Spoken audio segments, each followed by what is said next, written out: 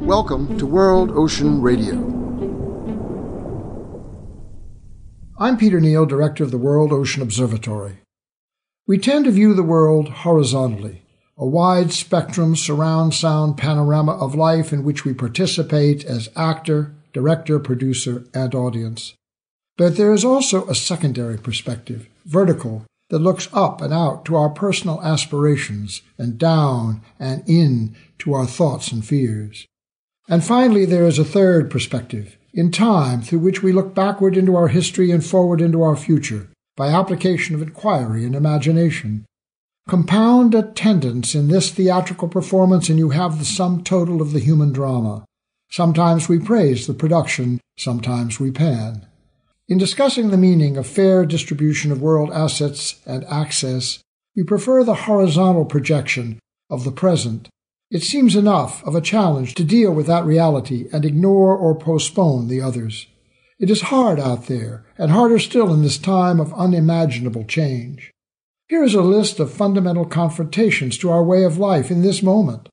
Climate change, increased storm and weather impact, drought and fire, water and food scarcity, community evacuation and dislocation, pandemic disease, failed governmental response, unemployment, disruptive education at every level, confused and delimited prospects for political, social, and financial equilibrium and forecast.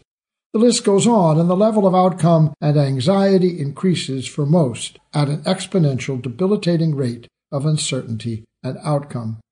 The biggest inequity of them all is not that we deprive others of our generation of fair and just distribution of wealth and health today, but that we ignore the obvious damage to our children, a conscious legacy of denial of the best of our knowledge and experience to those who follow, an equitable, negative inheritance for our procreation and that of millions of others tomorrow.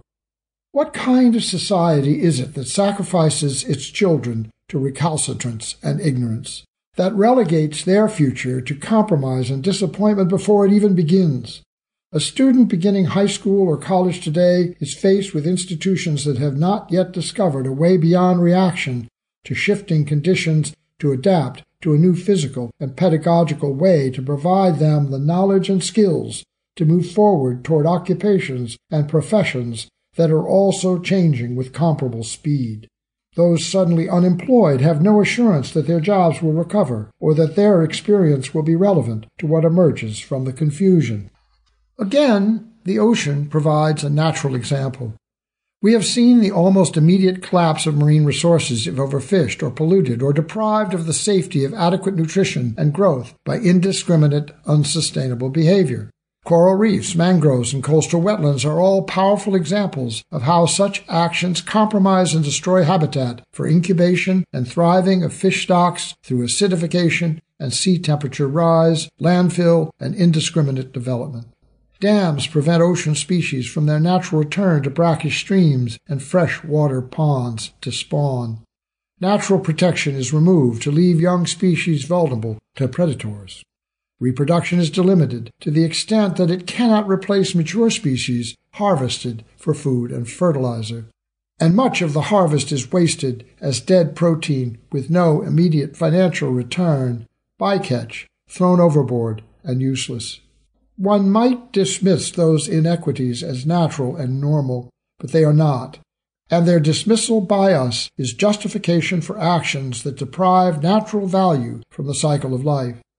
If we deprive ensuing generations of this value, we will soon see our children suffer, just as we have seen the cod or the herring disappear from the food chain and bring vital coastwise communities, families, and cultural institutions to an end. We have been warned. The alarms have long sounded. The responsibility is there for the taking. There are solutions based on alternative behaviors. There is technology, capital, and hope available to meet the challenge. We can be smart. We can be fair. We can be just. We can be equitable in our decisions going forward. We can reinvigorate and restage the human drama, unless we have decided, in a tragic act of misunderstanding and failed intention, to abandon the theater and all its players to inundation by the waters of ignorance, forgetfulness, and darkness. We will discuss these issues and more in future editions of World Ocean Radio.